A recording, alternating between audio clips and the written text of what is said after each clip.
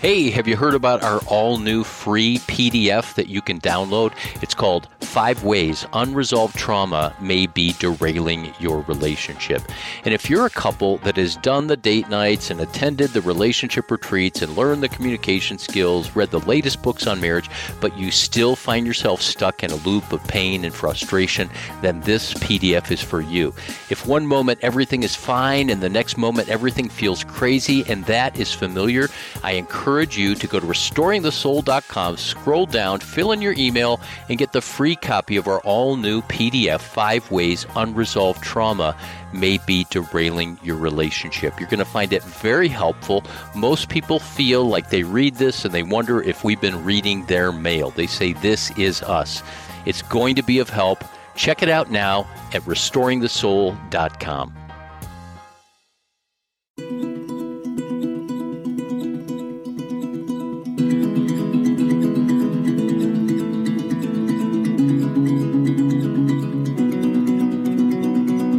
Two questions haunt every life, writes Andy Crouch. The first, what are we meant to be? The second, why are we so far from what we're meant to be? Hello and welcome to Restoring the Soul, a podcast dedicated to helping you close the gap from what you're meant to be and what keeps you from being all that. I'm your producer, Brian Beatty. Thanks for listening. On this edition of Restoring the Soul, Michael concludes his conversation with Rob Mathis. Rob is a Grammy-nominated, Tony-nominated artist who won an Emmy Award for his musical direction of the Kennedy Center Honors. In part 2 of this discussion, a few of the topics Rob and Michael discuss include how Rob's song, Although It Was the Night, was inspired by St. John of the Cross's poem, Dark Night of the Soul.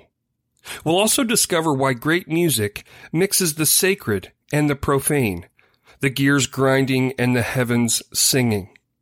And you'll come to understand why Rob Mathis feels it's important to poke holes at aspects of Christianity that are seemingly crazy.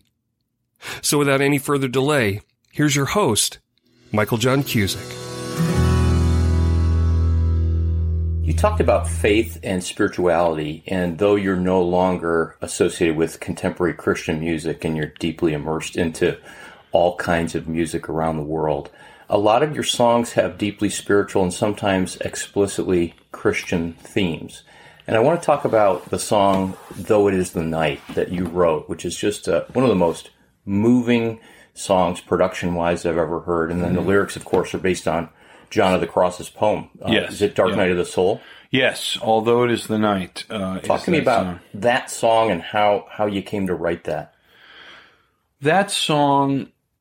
It's amazing about that song. That is the last song on Evening Train, which is the one record I give to people if they ask for one, because that record is the best combination of the arranger, the writer, the man of faith, but the man who mixes the sacred and the profane. And I think that's such an important part of great music, is the mixing of the gears grinding and the heavens singing, the mix of that.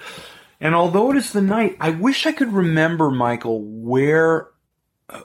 exactly when I wrote that and what was going on at the time. But it was clear to me when I was making Evening Train, that record, that Although It Is the Night was going to be the kind of the moment we arrive at the end of that journey, the focal point of that record. And I remember I wrote the song as a suite, in a way. It's two songs that are joined together at the end of Evening Train. One is called When I Was a Child, and one is called Although It Is the Night.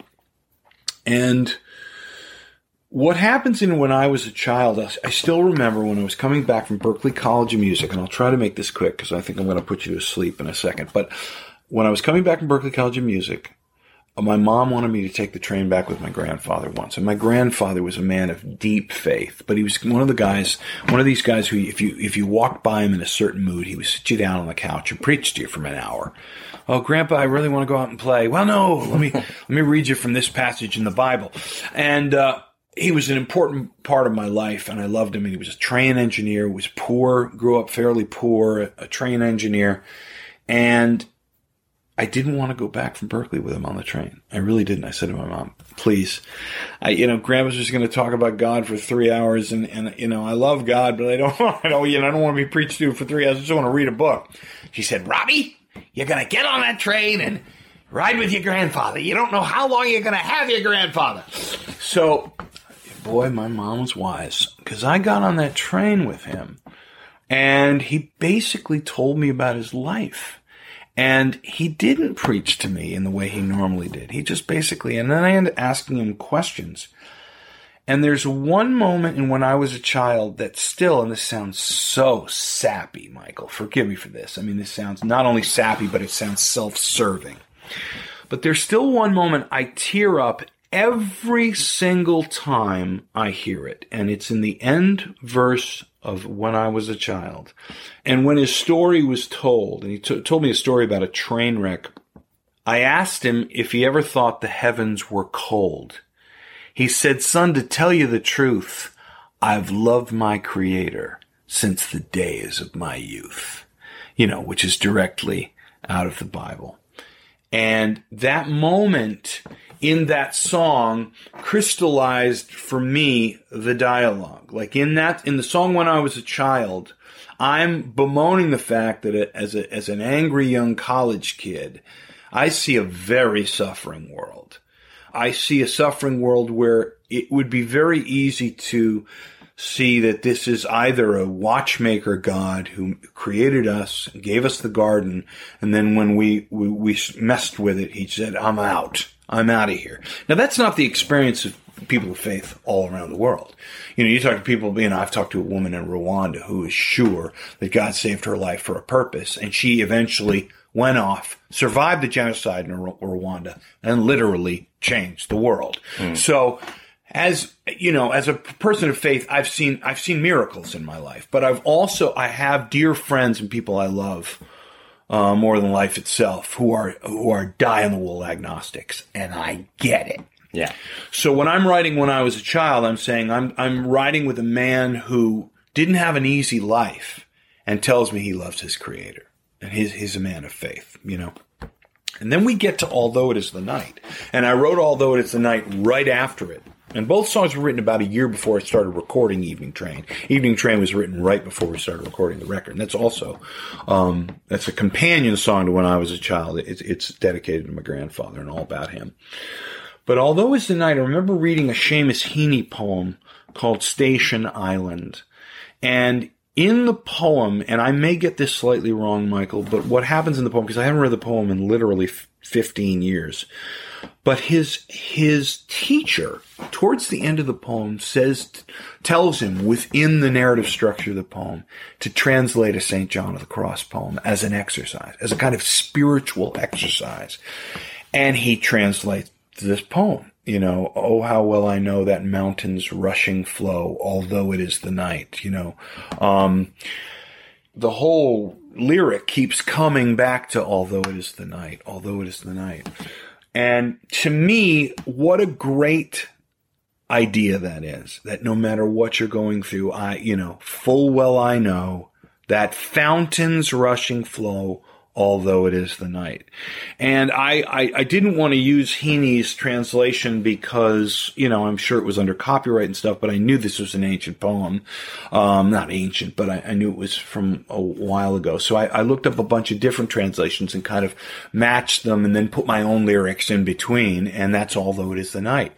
And we were scheduled to mix that song on 9/12/01. Wow.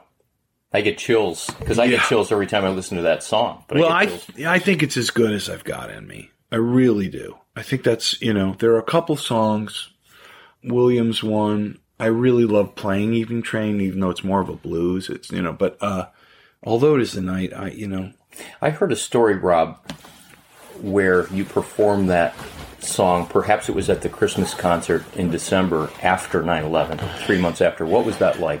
Well, it's interesting. I had taken the year before off because I toured with the Boston Pops, sang William the Angel all over the country, and people were so moved by it. It was such a great experience. And it was the only year I took off in the last 24 years of a Christmas concert. We took newspaper ads out and said, we thank the audience for being there, but Rob's been asked to go on tour with the Boston Pops, and sing his own songs, 2001, we were back. So it had been 2 years since a Rob Mathis Christmas concert.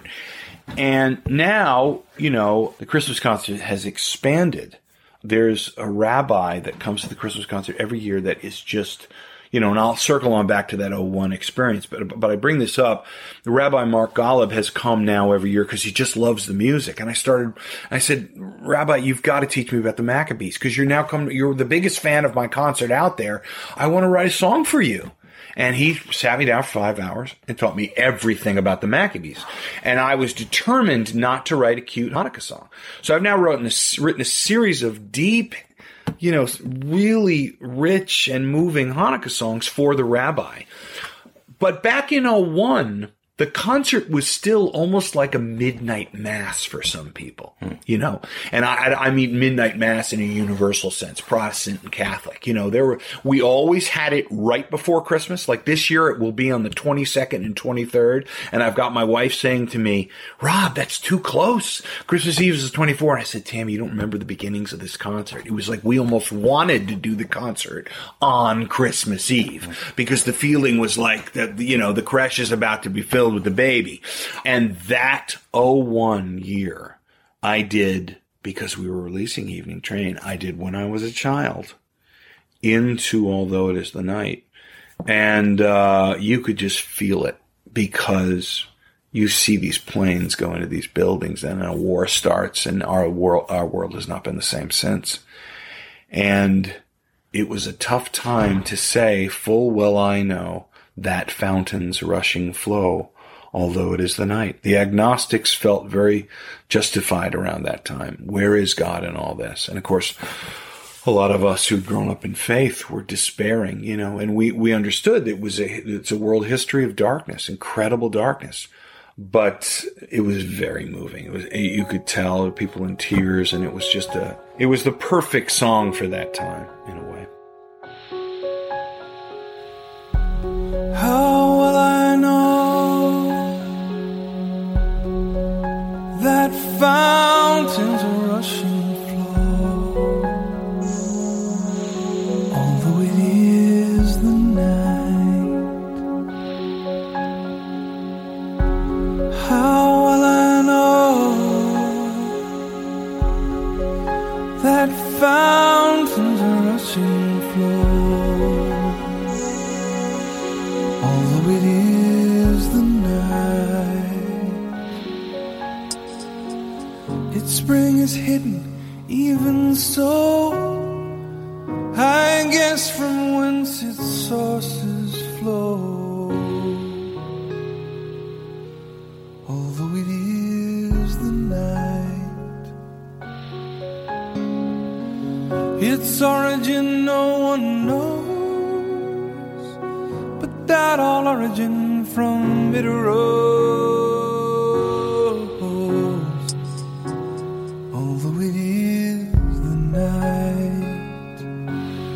Although it is the night, and I can't make heads or tails of anything in front or behind me. The night, no matter what I try, confusion surrounds me. Still, how will I know that fountains are rushing flow, although it is the night?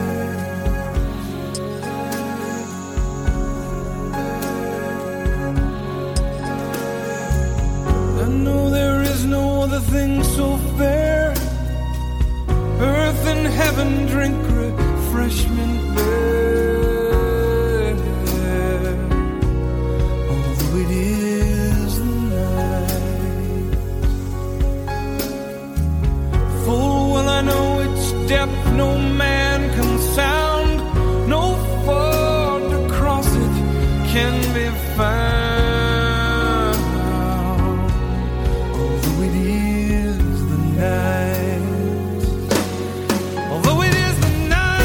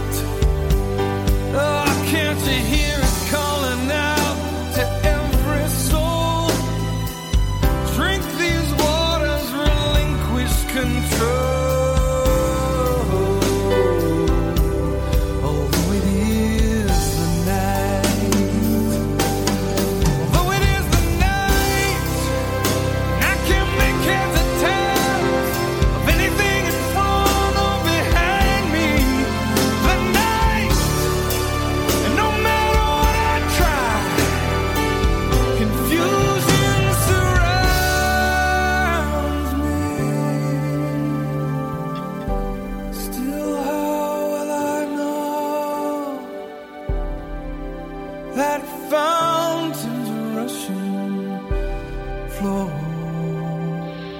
although it is the night.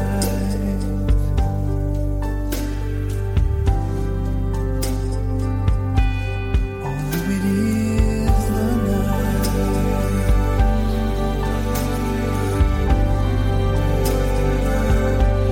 Although it is the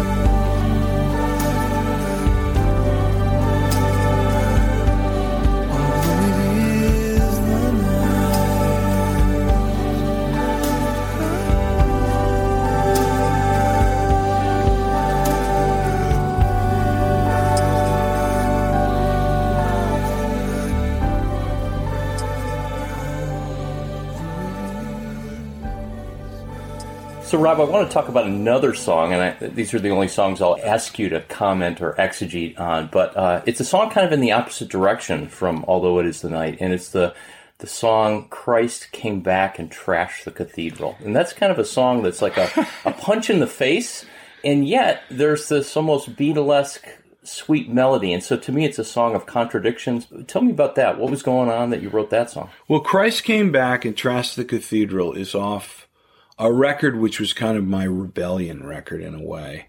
It was called Flesh and Spirit. And I really wanted to poke at some elements of my history as a person of faith and a person who spent most Sundays in church.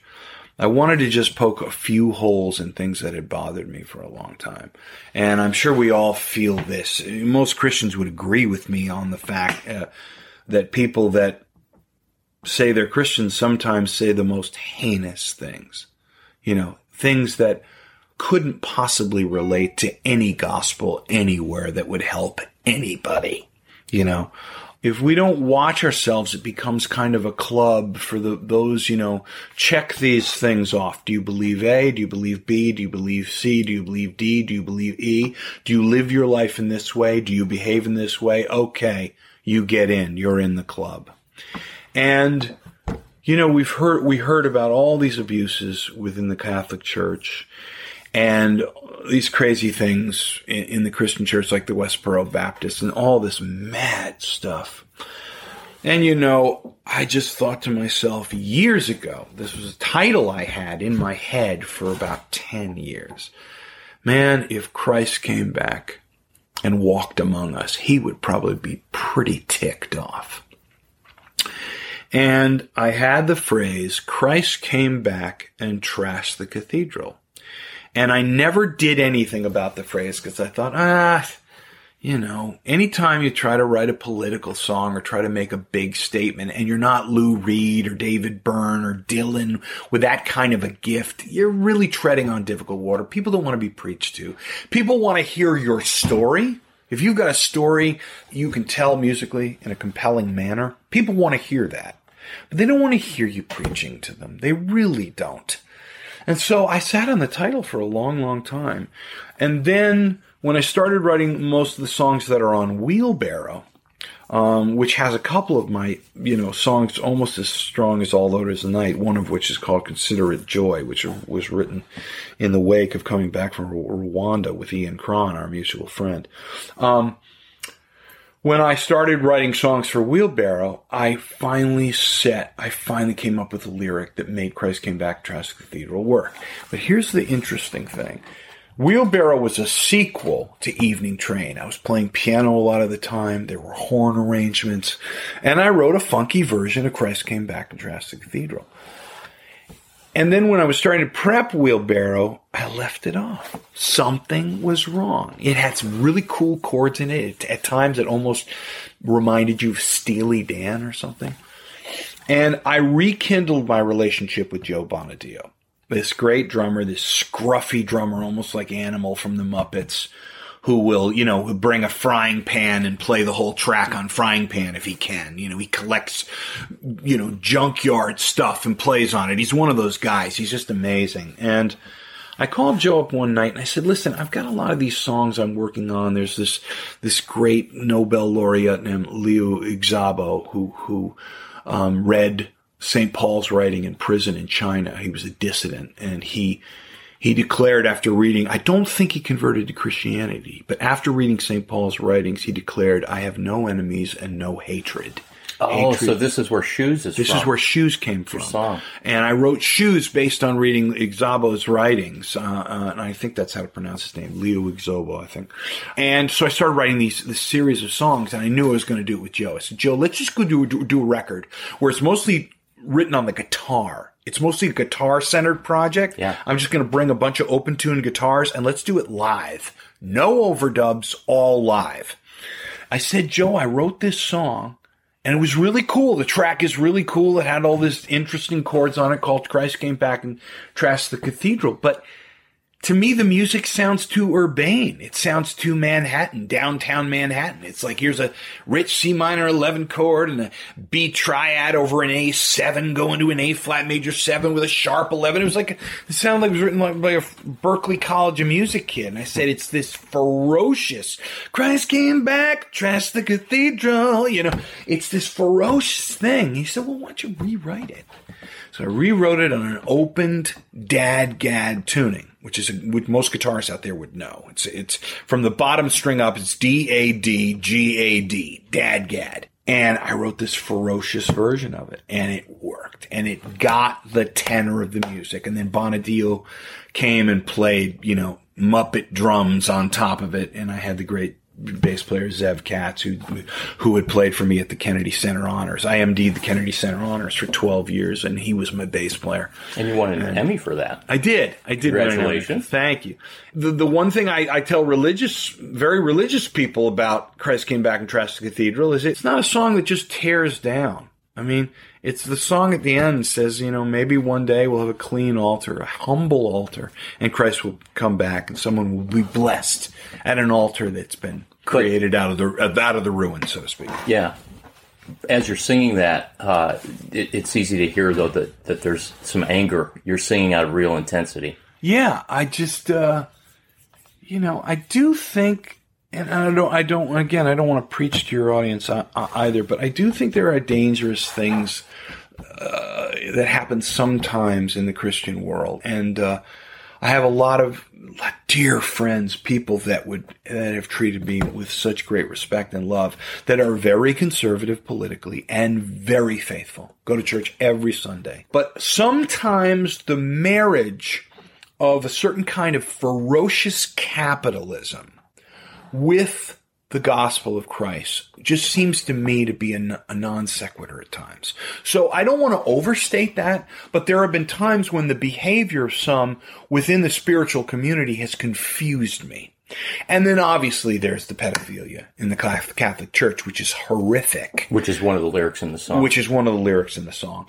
So it's all that kind of behavior that just doesn't relate to Christ at all. I mean, sometimes I say to my conservative friends, I say, you got to understand why I become a card-carrying liberal. And it's because I've read Dickens and I've read the New Testament, and I do believe, I was raised by trickle-down economics people. I was raised as a capitalist, but I do believe what Dickens says. We should be known for how we take care of the poor. And as you know very well, Michael, there are a lot of the heroes of the conservative community are within the Christian community. I mean, I know Christians that are ferociously conservative and tithe 90% of their income, put their money where their mouth is, and vote conservative because they want to have control over their income. They don't want to, and they then take that income, and they're the true trickle down. They do heal the world. I know you know many of them, Michael, and I know many of them. So I really don't want to harp on this, but Christ Came Back and Trashed the Cathedral really just, in a somewhat angry way, talks about Christ coming back and calling the play and just saying, throwing a flag down and going, no. Do not show up and picket a funeral in my name, or, no, you cannot do these things in my name. I'm done, and I'm trashing the cathedral. We got to start all over again. So that's where that song comes from. As we wrap up, I want to ask you, can you come back to this idea of the sacred and the profane needing to be together? That sounds like a rich idea. Oh, man. And of course, it's interesting. People like Prince, their whole career is based on that in a way. And I know there are many Christians that would think Prince was Jehovah's Witness, Prince is one of the greatest musicians to ever pick up a guitar or play a piano. I mean, he's a hero of mine. But I think that the sacred and the profane, I was down in Nashville. Steve Rice is a really great Christian man in Nashville. Loved William the Angel, loved a lot of my music. And he said, I want to sign you a deal to do a deal as a writer for EMI Christian Music. And I said, Steve, are you sure? I'm a scrappy kind of liberal New York kid. I get in trouble more often than not. And I don't, yes, I've written praise and worship songs for my church, but they were written for my friend and hero and the amazing man, Ian Cron. Ian Cron started a church. And, the idea of the church was this is a church for the rest of us. This is your church where the doubters can come in, not unlike the early Willow Creek, where bring your questions. Come on in. Let's try to meet God. And for the disenfranchised Catholics and the people that kind of got exhausted by the evangelical tradition, come on in. Let's have a dialogue. Let's not just sleep late on Sunday morning, And so I did write praise and worship songs for Ian, normally based on old texts and the old hymn tradition. But I was a scrappy guy. I didn't think Steve was making a good decision at all. But no, he did. He signed me up, and I wrote and had an incredible time in Nashville for 8 years. And one of the reasons I stopped writing a lot of, just specifically, spiritual music is because I think the intensity of the consonants, of always having to end in consonants, can weaken a music. And sometimes the questions have to live. There's a dangerous song on Flesh and Spirit called Paint the Windows Black.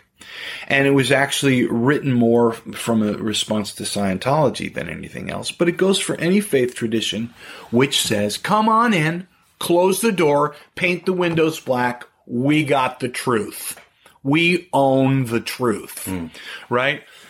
So the sacred mixing with the profane, dissonance and consonance. I wrote a really sexy song for my wife on Flesh and Spirit. I almost My baby still does my me. My baby still does me, I just think, Spend Some Time with a Fat Man is one of the songs on Evening Train. That song has been unbelievable for me personally. that whole idea of I'll do it tomorrow. And, I'll pull the sword from the stone.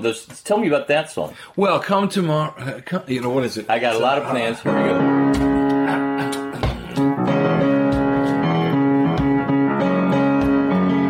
go. Keep going. Tomorrow. I got a lot of plans. Come tomorrow. I'll change my world. And it's basically the whole song is, come tomorrow, I'll fix myself, I'll lose all that weight and become, worthy of you.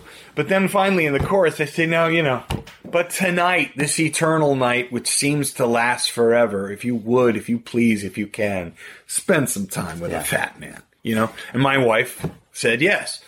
She's now spent 26 years, 28 dating, with a fat man. Now I'm actually, Michael, you were kind. You look great. I have lost 20 pounds, but yeah. And here in your office, there's a treadmill and weights, and so but you wouldn't think that Fat Man would be written by a Christian because it's kind of a sexy song, Some very, so we get, are you asking someone to have premarital sex with you with that song? It's like, to relax. We're mixing the sacred, the profane, the sexy. It's a history of music. And listen to Hendrix and Dylan and the Beatles. I mean, rock and roll was, they're burning records. Christian churches were burning some of the best records ever made in the 50s, Why do you think that Christians in particular just look at the profane and not the sacred? Because what you're saying, and I've seen this for years, I used to write for the Mars Hill Review, where we looked at how the sacred is revealed in secular art and literature and music. Why do we miss that? I don't know. And I think probably it's for people like you, Michael, wiser than me to figure it out. I do think when I've gone down occasionally, I still get invited to Capo Beach Calvary Church in Orange County, California. They still invite me every 4 or 5 years. They still invite scrappy, radical, liberal, sitting on the fence at times, Rob Mathis, to lead Easter worship once every 3 or 4 years. And I go. they're some of the sweetest and greatest people I know in my life. Craig Whitaker runs that church, and Craig is just the salt of the earth. Anyway, why am I bringing this up? Because I know people that in the straight evangelical tradition became what would be scoffed at in the New York art circles, a born-again Christian. And I'm making the quote signs with my fingers. And I've seen the reaction of a lot of those people who have come out of a real drug addiction or real struggles in their life, and having a ferocious response to a faith tradition literally saves their life. And they come into it and they want to shut out the profane completely because they were burned by it in their own life. And I get that. So to let off the hook this idea of the Christian prude and the Christian who has no soul, and he's just saying, you shouldn't do that. Listen, there are Christians down through history that had a good heart and still, caused Somerset Maugham to respond with some pretty, damning fiction about, Christians and curates and who beat, the club over people to, never have sex, never do anything, never drink a drop of wine, that whole thing. I get it. Sometimes the response, you come into the throne room, your life is saved, and you just want to hang out there. So the profane is scary. I come back to the music. I come back to the art. All I know is that the work of Tom York and Jimi Hendrix and Lou Reed, who was a heroin addict, and David Bowie and Johann Sebastian Bach, Gustav Mahler, Matisse, Gerhard Richter, the great modern painter, Lenny Bruce.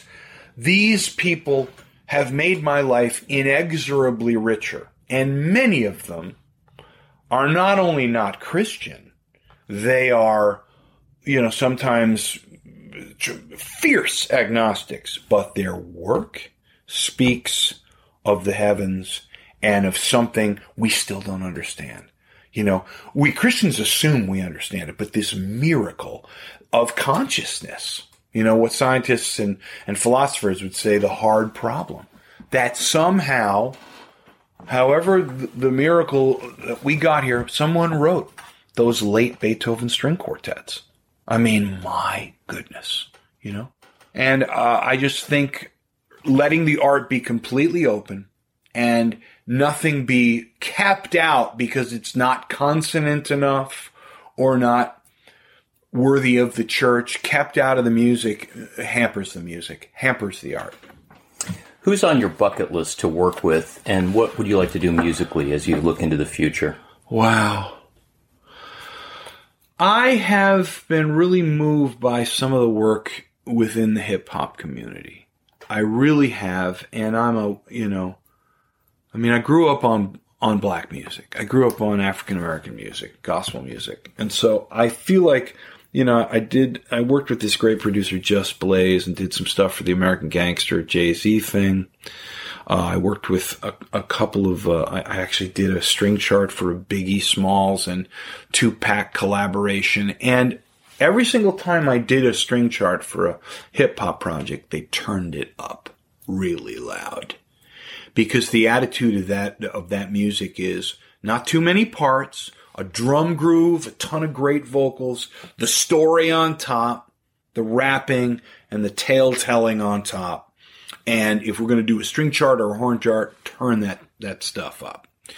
And some incredible music is being made in that community. Now, I know that there are Christian rappers and religious rappers, and I know that a lot of religious people, Christian people, would think that some hip-hop is like dangerous and odd, but there's some great art being made there, and I would like to work with some members of that community. I would love to write, I wrote this cantata about 4 years ago that Ian commissioned me to write with this poet named Micheal O'Sheill. And it draws the Psalms together with responses from the poet in between Psalms.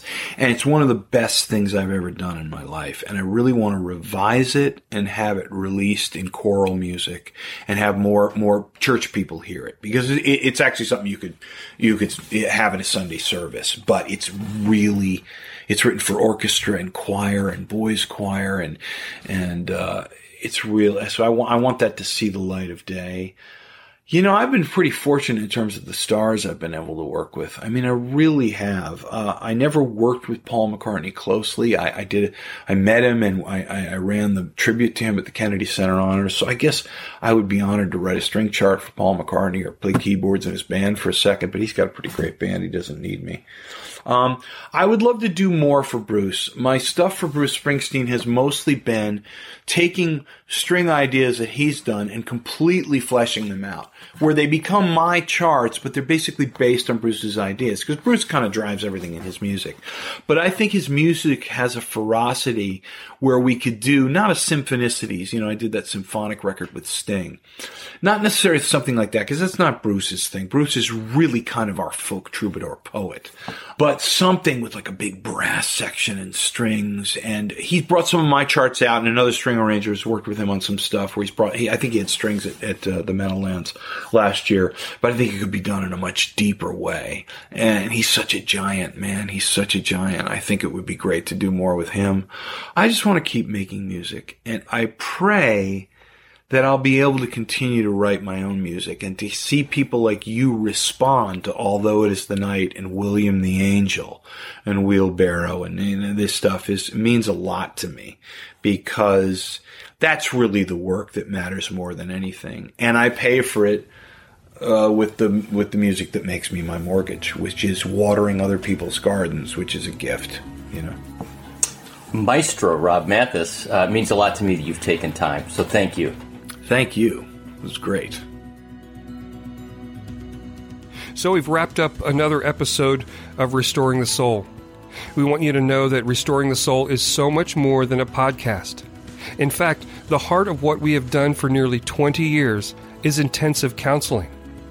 When you can't wait months or years to get out of the rut you're in, our intensive counseling programs in Colorado allow you to experience deep change in half-day blocks over 2 weeks. To learn more, visit restoringthesoul.com. That's restoringthesoul.com.